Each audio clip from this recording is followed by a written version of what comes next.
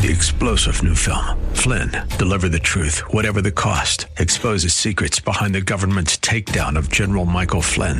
Flynn knew what the intel world had been up to. He ordered the first audit of the use of contractors. This set off alarm bells. He told the truth. He was the most dangerous person for Donald Trump to hire. They had to get rid of Flynn. Flynn, deliver the truth, whatever the cost. Available now. Watch it today. Go to salemnow.com. salemnow.com. If we look to the answer as to why for so many years we achieved so much, prospered as no other people on earth, it was because here in this land we unleashed the energy and individual genius of man to a greater extent than has ever been done before. Those who say that we're in a time when there are no heroes, they just don't know where to look. The sloping hills of Arlington National Cemetery, with its row upon row of simple white markers bearing crosses or stars of David, they add up to only a tiny fraction of the price that has been paid for our freedom. As for the enemies of freedom, those who are potential adversaries, they will be reminded that peace is the highest aspiration of the American people. We will negotiate for it, sacrifice for it. We will not surrender for it now or ever. We are Americans.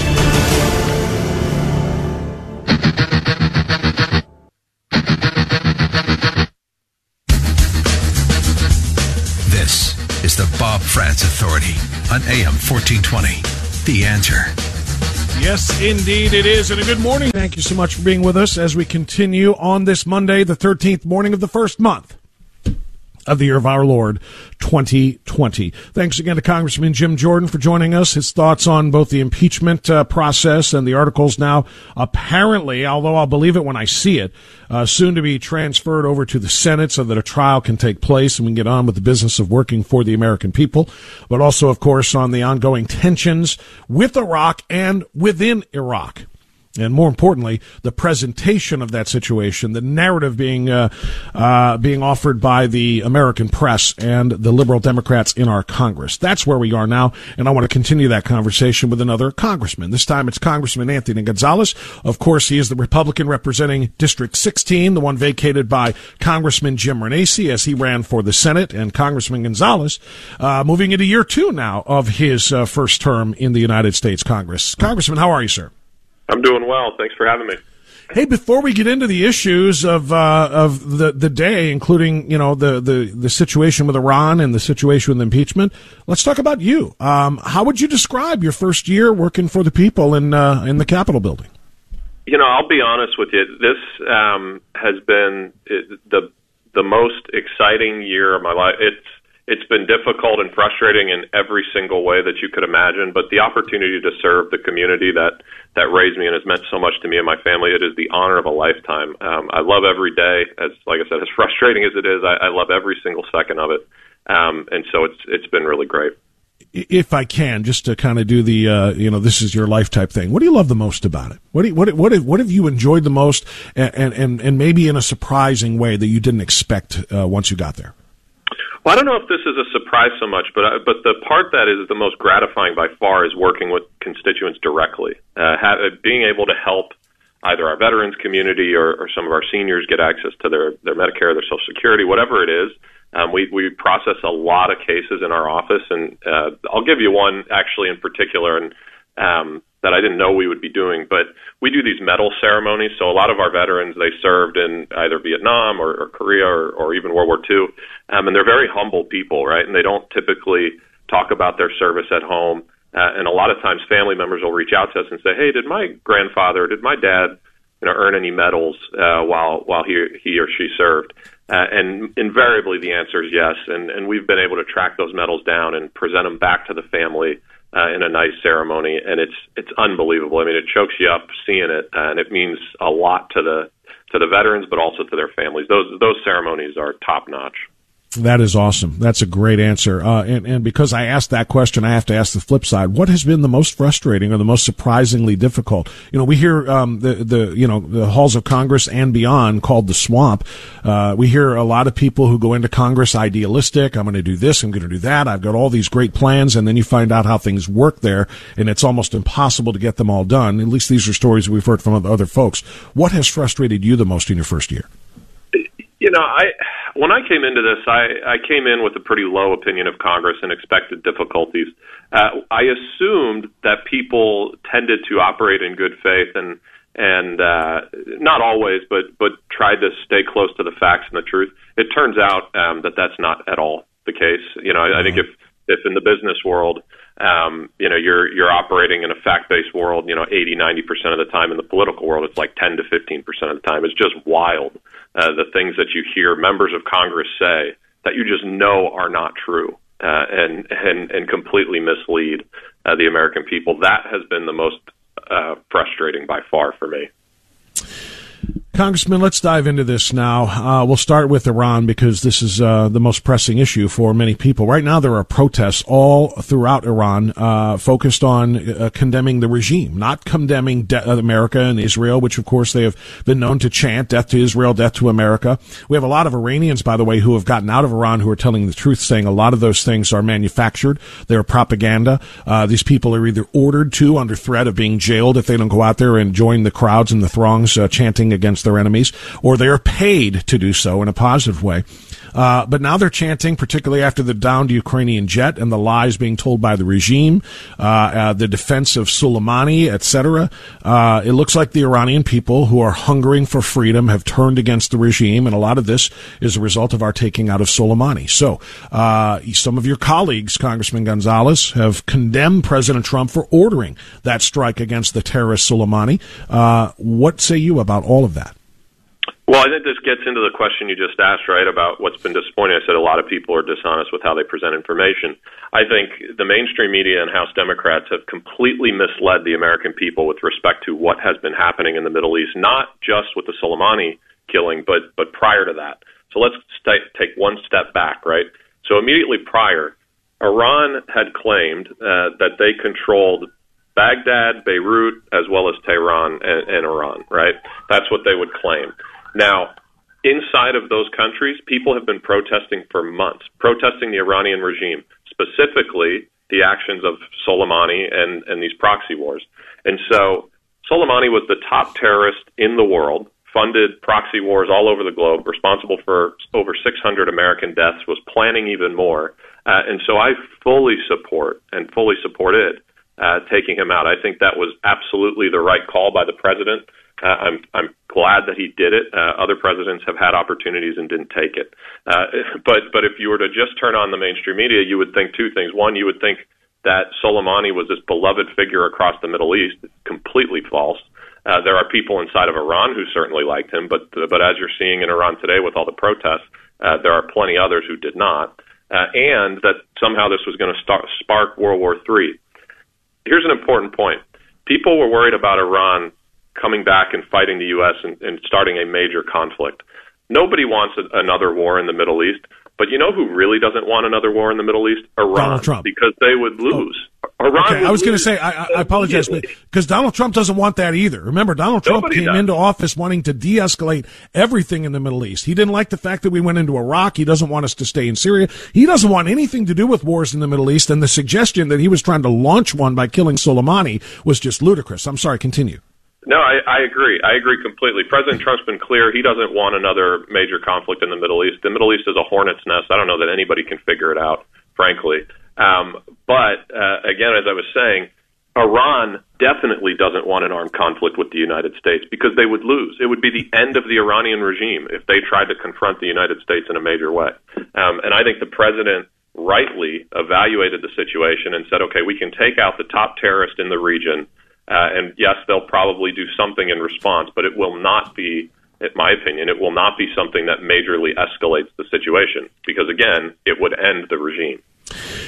Congressman, you're 100% right, by the way. And that's why I think we need to feel very secure. Neither our president nor their regime wants war. Because they will lose it, and President Trump, because he doesn't want to commit any more blood or treasure to this thing for all the reasons we've stated. Now, we're talking to Congressman Anthony Gonzalez. You mentioned the media kind of portraying Soleimani as this revered figure in Iran and throughout the Middle East, and it is false. You're 100% right. It's propaganda advanced by the regime.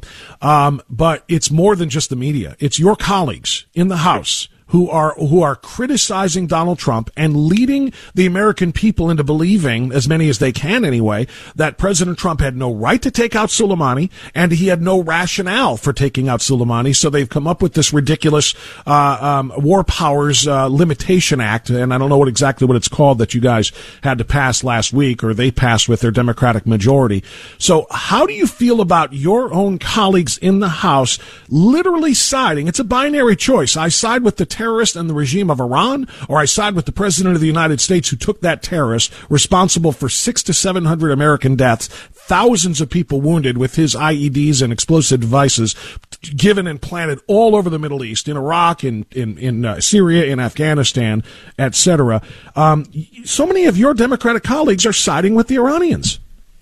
You know, it's been one of the most disappointing things in my time at Congress is seeing the response to this. Not only are they condemning the president for taking out the top terrorist in the world. As far as I'm concerned, if we're taking out terrorists, that's a good thing. Not only are they condemning the president for that, but they are also, and this is just insane, they're also blaming him for the Iranians shooting down a passenger airliner in their own airspace, a Ukrainian airline. I mean, it's unbelievable that is somehow President Trump's fault, that the Iranians are so incompetent that they shot down a passenger airline inside of Iranian airspace. And so you're seeing that, and that, as you mentioned, that now has sparked even more protests inside of Tehran from students protesting the Iranian regime. Mm-hmm. And my colleagues, all the presidential candidates and my colleagues, are completely silent on that specific issue. So, you know, we want to stand up for human rights when it's politically convenient, but when it happens to go against our narrative, I guess we get silent and sit on our hands. It's disappointing. That is very well said. And what's really more frustrating to me, Congressman, and I would like your thoughts on this, is the fact that they are not just stating this on their own. Your Democratic colleagues are parroting the Iranian propaganda. I mean, they're Javad Zarif, their foreign minister of Islam, foreign minister of the Islamic Republic of Iran, tweeted that this shooting down of this plane was a result of American adventurism, is how he described it. In other words, because we went out of our lane and took out Soleimani, we were all on guard. I'm trying to find a better way to say that. We were all so freaked out by it that one of our operatives made a mistake and shot down that plane, thinking that it was some sort of a missile. That's the thing, and it's one thing for their foreign minister to say it's America's fault. We were us too on edge because of what happened, but for the Democrats to say, yeah, we agree with the foreign minister of Iran, this is our fault, this is Trump's fault, it's just, I mean, that's a bridge too far. Oh, it's insanity. I mean, I sent out a tweet this weekend. Mayor Pete basically tweets out exactly what you just said. You know, this is our fault. These people were caught in needless escalation and tit for tat, whatever he said. 6 hours later, the Iranian foreign minister basically takes Mayor Pete's tweet and says the exact same thing, but restates it slightly. And so in a strange turn of events, not only are some of the Democrats in Congress and running for president parroting Iranian talking points, but the Iranians are actually parroting their talking points. And so this all gets back to something that used to drive me absolutely crazy with the Obama administration. And you're seeing exactly what would happen if Democrats took the White House, which is this blame America policy. This every single thing that's gone wrong in the Middle East is somehow America's fault, and we need to atone for these sins or something. It's always been something that has frustrated me, but I felt that way during the Obama administration, and we're seeing that exact same mindset play out here today with respect to Iran, and it's awful. We need to be very clear on who Iran is. They are a tyrannical regime that is destroying the Middle East. They're being protested all over the Middle East. They're literally killing their own people who are protesting. They've done it to over 1,500 people in the last couple months. And somehow, some way, we have people in this country who are parroting their talking points. I don't get this. Congressman Anthony Gonzalez is my guest. Last question for you. I want to ask you how you feel about President Trump. Obviously, you voted against the impeachment articles. Not one Republican joined, which was one of the things that makes this so impossible that they're doing on a purely partisan basis. And also, so I checked your Twitter last night in preparation for our show here, and you got wonderful pictures of yourself and the president as he signed H.R. 1424, the Fallen Warrior Battlefield Cross Memorial Act, which was your standalone bill. So clearly, you're proud of being with the president. You supported the president. What do you make of the impeachment articles finally being sent to the Senate? Do you think it will be a quick dismissal, or do you think we have a long, protracted, witness-laden trial on our hands? You know, I don't have a great read on the Senate. Frankly, the Senate operates a bit like a kabuki theater. Like you can't really figure out all their rules and MOs over there. But I do believe that the president is doing a great job. I've been very pleased with the energy that he has. I mean, just foreign policy alone, we've been talking about. Couldn't be happier on that front. I think we're making a lot of progress and finally standing up for things that we believe in. The economy is as strong as it's been in my lifetime. Just saw factory workers are being offered thousands of dollars to relocate because the labor market is so tight. That is great. That's exactly what we want. We want wages to rise. We want everyday Americans to get the benefits of being in this great country. So I'm thrilled with how things are going there. I don't believe that the president is ultimately removed from office. I mean, I just can't see that happening. But, you know, time will tell. But I just can't imagine. Two more quickies. Your former profession. What do you think of the Browns hire? So I was like most Clevelanders. I was a little like, who is this guy? The more that I looked into it, I actually love it. I think they're going to run the perfect offense for the talent that we have. I hope you're right. And then lastly, who do you have tonight in the national championship game? Which set of Tigers? I am boycotting because Ohio State lost, and I refuse to just put myself through more misery. As a former Buckeye standout receiver, I would expect nothing less. Anthony Gonzalez, Ohio 16th Congressional District Representative. Thanks so much for the time. Let's make this more frequent. I appreciate the visit. Yes, sir. Thanks, Bob. Thank you. All right, that's Congressman Gonzalez joining us. It's 10:24. Time out. Back after this. It's the Bob Frantz Authority here on AM 1420. The Answer.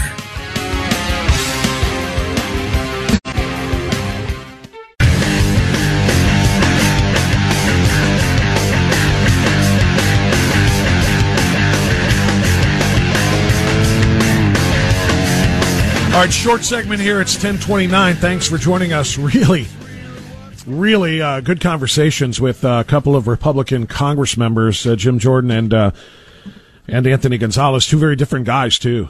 Jordan is much more experienced, obviously. He's been around the block several times, is the ranking member on a committee. He's on a couple of other very important committees. He's been a hammer that has just continued to pound away at Adam Schiff and Jerry Nadler and others in defense of the president, and as it pertains to all of this witch hunt. I hate to continue to fall back on that, but I don't know what else to call it. This massive conspiracy, this coup d'etat to take out the president, whether it be with the Russia scandal or allegations rather, or the Ukrainian situation. So Jordan has been, and then there's Anthony Gonzalez, first year.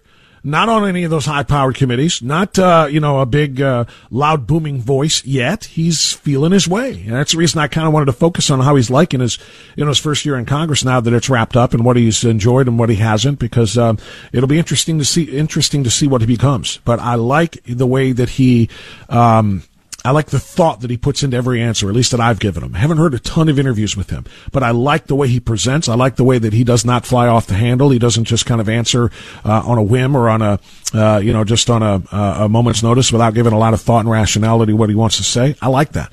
He's a deep thinker. He's poised, and I think he's going to be a tremendous asset for his people, meaning his constituents in the 16th, and for all of us as he supports our Constitution. So thanks to Jordan and thanks to Gonzalez. Two very different guys at this stages of their careers, but both of them seemingly doing the right thing for this country. Going to take a time out, get our news, and then on the other side of the news, we're going to pivot. We're going to talk about the political assassination, and I'm calling it that, the political assassination of Jeffrey Epstein. I am not sorry for his death. He was a child predator, a child pornographer, a child trafficker, etc., but I am very, very upset about the manner of his death and what we will not learn from him because of it. We're going to be talking with a guest who has written a book about exactly that next, right here on AM 1420 The Answer. Insurance Team.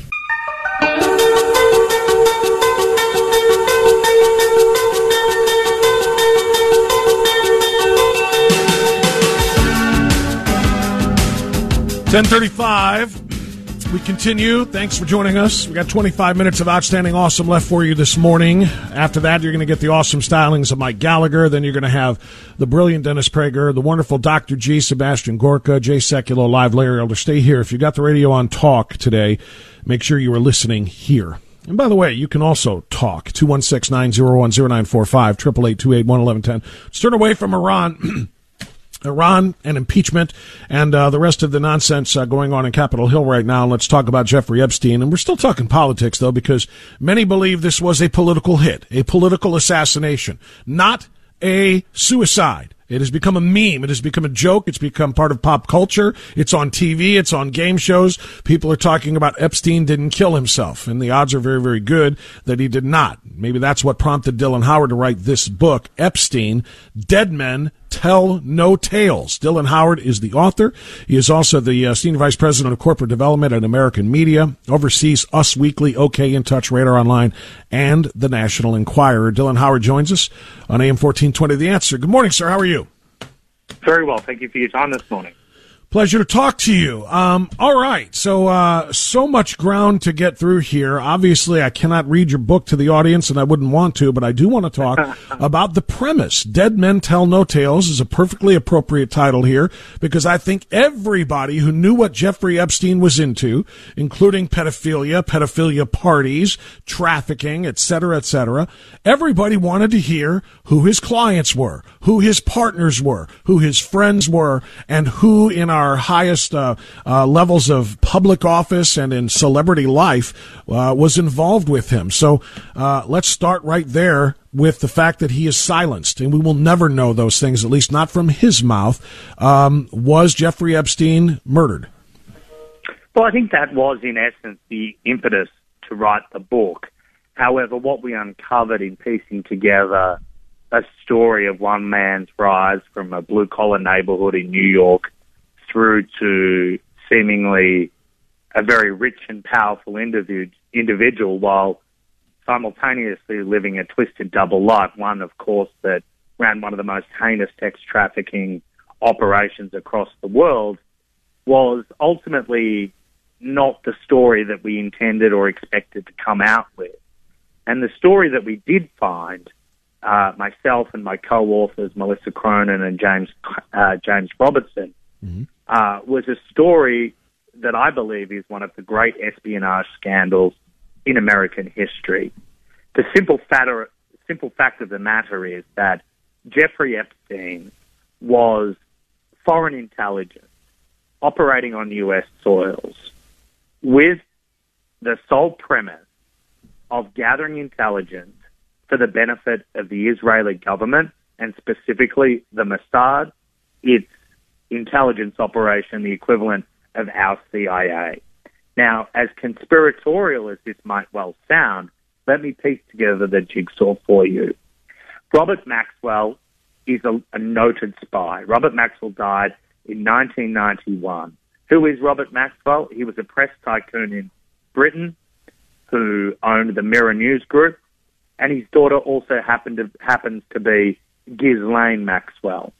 Now, Ari Ben-Mashani is a former Israel Mossad spy handler, someone who is assigned a spy and receives that information and passes it back upon to the international government of Israel. He recounts the late 1980s meeting in which the spy operations of Robert Maxwell, as he aged out, if you like, was specifically handed over to his daughter Ghislaine and to Jeffrey Epstein. What's more, we learned that Jeffrey Epstein worked for Adnan Khashoggi. Adnan Khashoggi is a former, now deceased, Israeli arms trader. He boasted about being a bounty hunter who would collect massive debts owed to significant rich and powerful people. So the twisted web in which Jeffrey Epstein has been involved in traverses back some 3 decades and calls into question everyone that he's really been in contact with. What would be the motivation for a billionaire financier like Jeffrey Epstein to involve himself with these types of conspiratorial espionage activities? Why? I mean, particularly given the lifestyle he led and obviously his little pedophile island and everything that everybody knows him for. Why would he involve himself with spying for Israel, for aiding in this big conspiracy that you allege? What's in it for him? He can't be for the money. He's already a billionaire. Well, he emerged. He wasn't a billionaire to start off. I mean, this is a guy who got fired from Bear Stearns allegedly under insider trading speculation. So he amassed his fortune as a result of his spy operations, laundering money into the United States and getting paid significant amounts of money to do the dirty work for the likes of Adnan Khashoggi and others, nefarious individuals that he wouldn't have had access to if it wasn't for the intelligence community. So you have to understand he amassed this fortune seemingly with no job at all.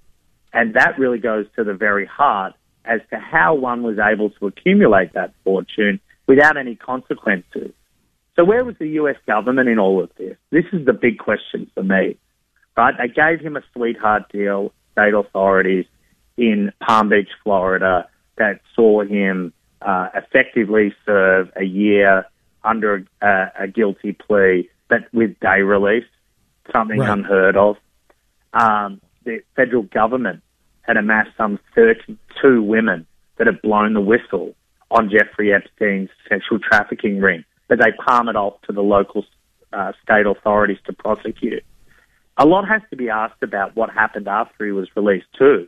So from 2010 through to mid-2019, why was a spy, and the US government knew he was a spy, why was he allowed to roam free on American soil? And we know that the House Democrats have sought records associated with Epstein's sweetheart plea deal of the century. But I would say it to that. Be careful what you wish for, because it wasn't just Republicans that were in power in 2010. Barack Obama was in power for a significant period of time in which Jeffrey Epstein was able to get away with this business of spying. So there are some serious questions about why he was able to do it, how he was able to get away with it, and why all of a sudden, some mid-2019, has the federal government decided to turn on someone they'd harbored and protected for so long. Well, that's a really interesting question. Let's go further there. We're talking with Dylan Howard. He is the author of Dead Men to Epstein, Dead Men Tell No Tales, talking about Jeffrey Epstein, who the official story is that he hung himself in jail shortly after his July arrest on sex trafficking charges. And as you were listening to Dylan Howard tell it, this is a lot more than just sex trafficking, that he was a spy. And you're right. There have been, there was a Democrat president in 2010 and a Republican House was elected at that time. Obviously now we have a Republican president, a Democrat House. So both parties have been in power during this alleged period of spying, etc. Are you suggesting then, Dylan Howard, that if his death was foul play, if he was killed, that it wasn't just by those trying to cover up what he might expose with respect to his pedophile ring, but perhaps it's by government officials trying to cover up what he learned and what his spying activities, his espionage activities were all about? Absolutely not. I have no empirical evidence to suggest that whatsoever. Certainly I don't subscribe to the theory that Jeffrey Epstein committed suicide in a traditional sense. I believe he committed suicide, but I've described it as an assisted suicide. The reality is, when you think about it, he was put back into prison population after a suicide attempt after 2 weeks. Breach of protocol. Should have been in confinement. Cameras not working. Guards not checking the cell. Given bed sheets when he's returned back into regular prison population. Given an appliance that had an electrical cord that one could easily commit suicide with. None of this adds up, and the charade has to stop. Somehow, so explain what you mean by assisted suicide.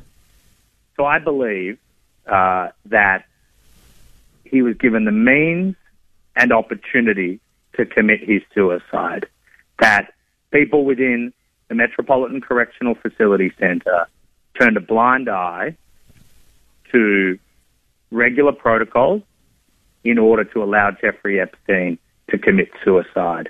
And someone, and I'm sure this will be borne out through the investigation that is currently underway, someone was got to. Somebody wanted him dead, and this was a means to an end. This was a system, a conspiracy that was put in place that allowed Jeffrey Epstein to commit suicide. Okay, I'm with you on part of this, Mr. Howard. I want to ask you this, though, because you're right. All of those things had to occur for this to happen outside of the eyes or the video cameras. You know, no guards, cameras were down, et cetera, et cetera. I agree with you. All of that had to be in place for this to happen. But the reason I still don't understand why you're calling it, you know, a suicide that was enabled by all of these different things is the medical examination done by Dr. Hayden, I believe it is, who pointed out which you cover and which everybody has been covering. The 3 bones broken in his neck that is really never seen from a suicide. That this had to be a forceful strangulation, not just a suicide hanging that would have caused those bones to break. What do you say to that? To that extent, an autopsy is a subjective exercise. There is no clean-cut decision on any autopsy.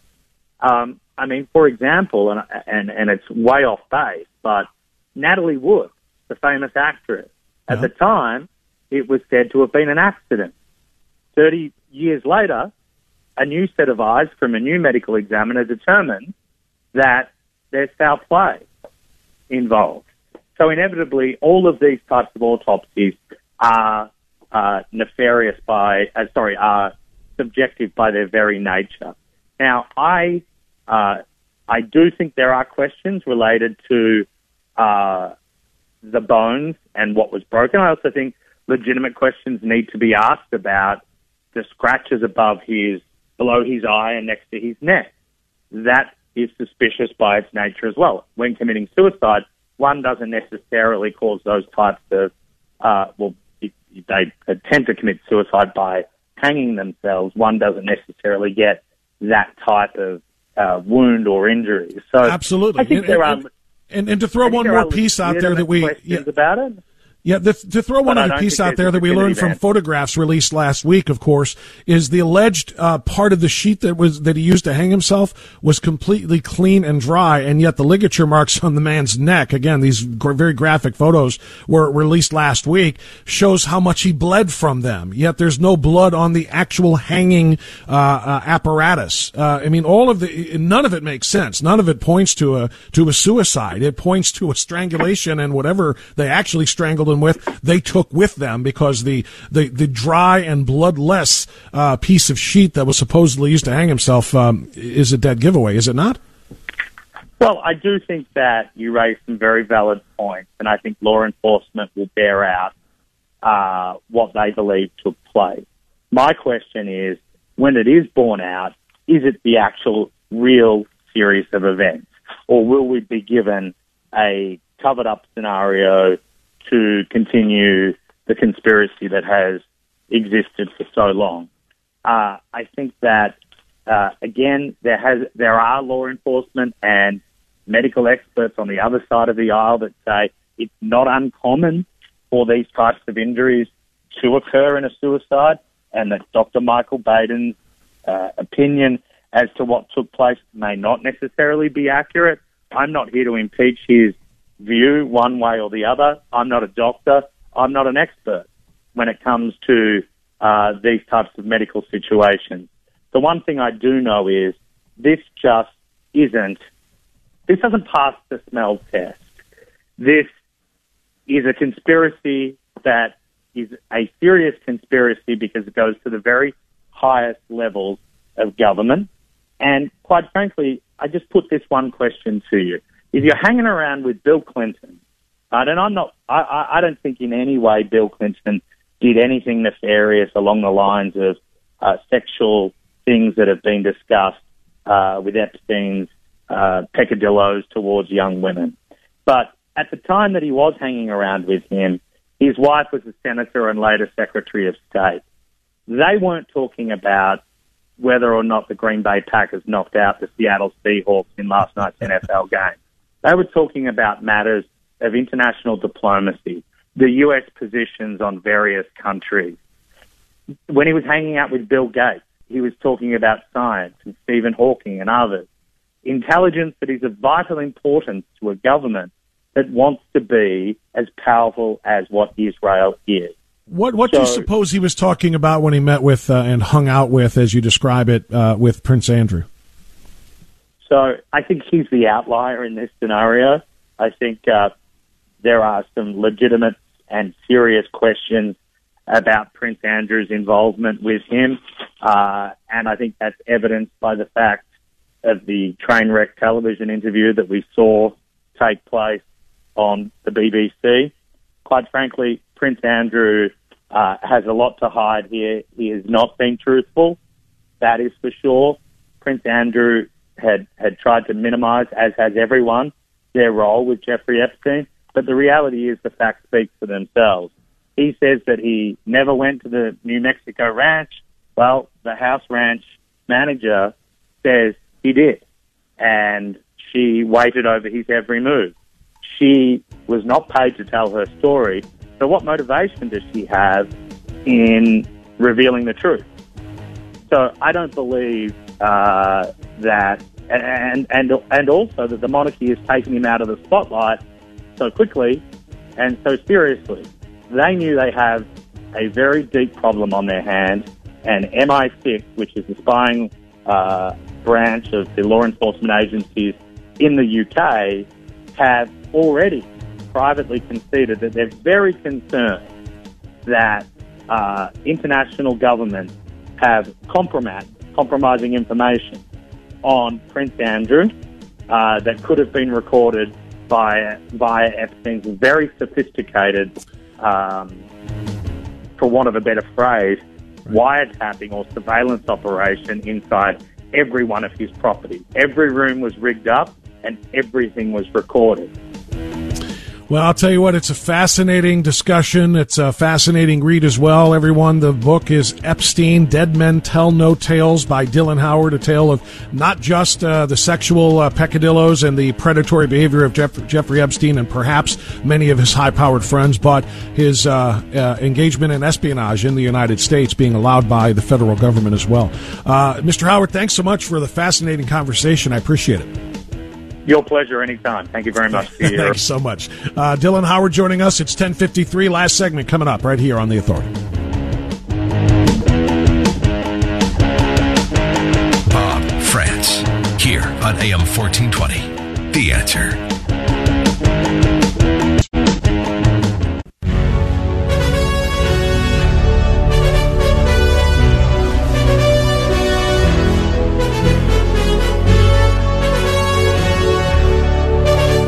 Final segment of what has been a very fast show today because of some really, really incredible conversations. Great guests all the way around, different subjects, at least as far as the first two to the last one. Fascinating idea, by the way, concept. Conspiracy, quite frankly, it is, to say that Epstein was a spy working for Israel, spying here in the United States on a variety of enemies, and given the room and the wherewithal to do so by multiple party officials, by President Obama, by the Republican Congress, by now President Trump and the Democrat Congress, and so on and so forth, and nobody really did anything about that. And all we're talking about when we hear about Jeffrey Epstein's death is he's probably another victim of the Clintons. Sorry, that's just the reality of it. That's what people mean when they say that Epstein didn't kill himself, is that he's joined the infamous Clinton suicide list. A number of mysterious deaths, of course, involving people who had dirt on the Clintons, Bill and Hillary, going all the way back to their time in Arkansas. At least that's what most people are talking about, but he told a very different story. So do with that what you will. It sounds like a good read, quite frankly. And then also we talked with Congressman Anthony Gonzalez and Congressman Jim Jordan about the Iranian situation, both of them pointing out how incredibly impossible, really, that it is that liberal Democrats are siding with the Iranians rather than with President Trump. They are making Soleimani out to be some sort of a martyr and some sort of a hero, and Donald Trump to be some sort of an authoritarian international war criminal for taking out, as they say, quote unquote, assassinating a foreign leader. When none of those things are true, not partially true, none of those things are true. And the fact that they're having an impact is something that concerns me greatly. I said it earlier on, and I'll say it as we wrap up the show right now. The fact that the killing of one of the world's worst and most dangerous terrorists, whose name was Qasem Soleimani, the fact that didn't unite a divided country and instead further divided it is just a testament to the power of the liberal press and the Democrats' manipulation of it. When we killed Osama bin Laden, we were united as a nation. 90+% said, yes, great job getting him. Less than 10% said no or were undecided. Now it's 47-40. That's how powerful the press and the liberal Democrats who control their puppet strings are. They actually are leading a half of Americans, roughly, to thinking it was a bad thing to kill a terrorist. Think about that between now and tomorrow's show, and listen to Mike Gallagher, who's coming up next. Have a great day. Bye-bye. 3-star General Michael J. Flynn, head of the Pentagon Intelligence Agency, knew all the government's dirty secrets. He was one of the most respected generals in the military. Flynn knew what the intel world had been up to. He understood its funding. He ordered the first audit of the use of contractors. This set off alarm bells. The explosive new documentary, Flynn, Deliver the Truth, Whatever the Cost, uncovers the facts behind this scandal. Flynn told the truth. He was the most dangerous person for Donald Trump to hire. I find out the worst enemy that I'm going to face in my life is right here in America. They took my assessment and they wanted me to change it. And I was like, I'm not changing it. They had to get rid of Flynn. With in-depth interviews, archival footage, and never-before-seen personal records of the man behind the headlines. I just felt like I was drowning. Flynn, Deliver the Truth, Whatever the Cost. Available now. Watch it today. Go to salemnow.com. salemnow.com.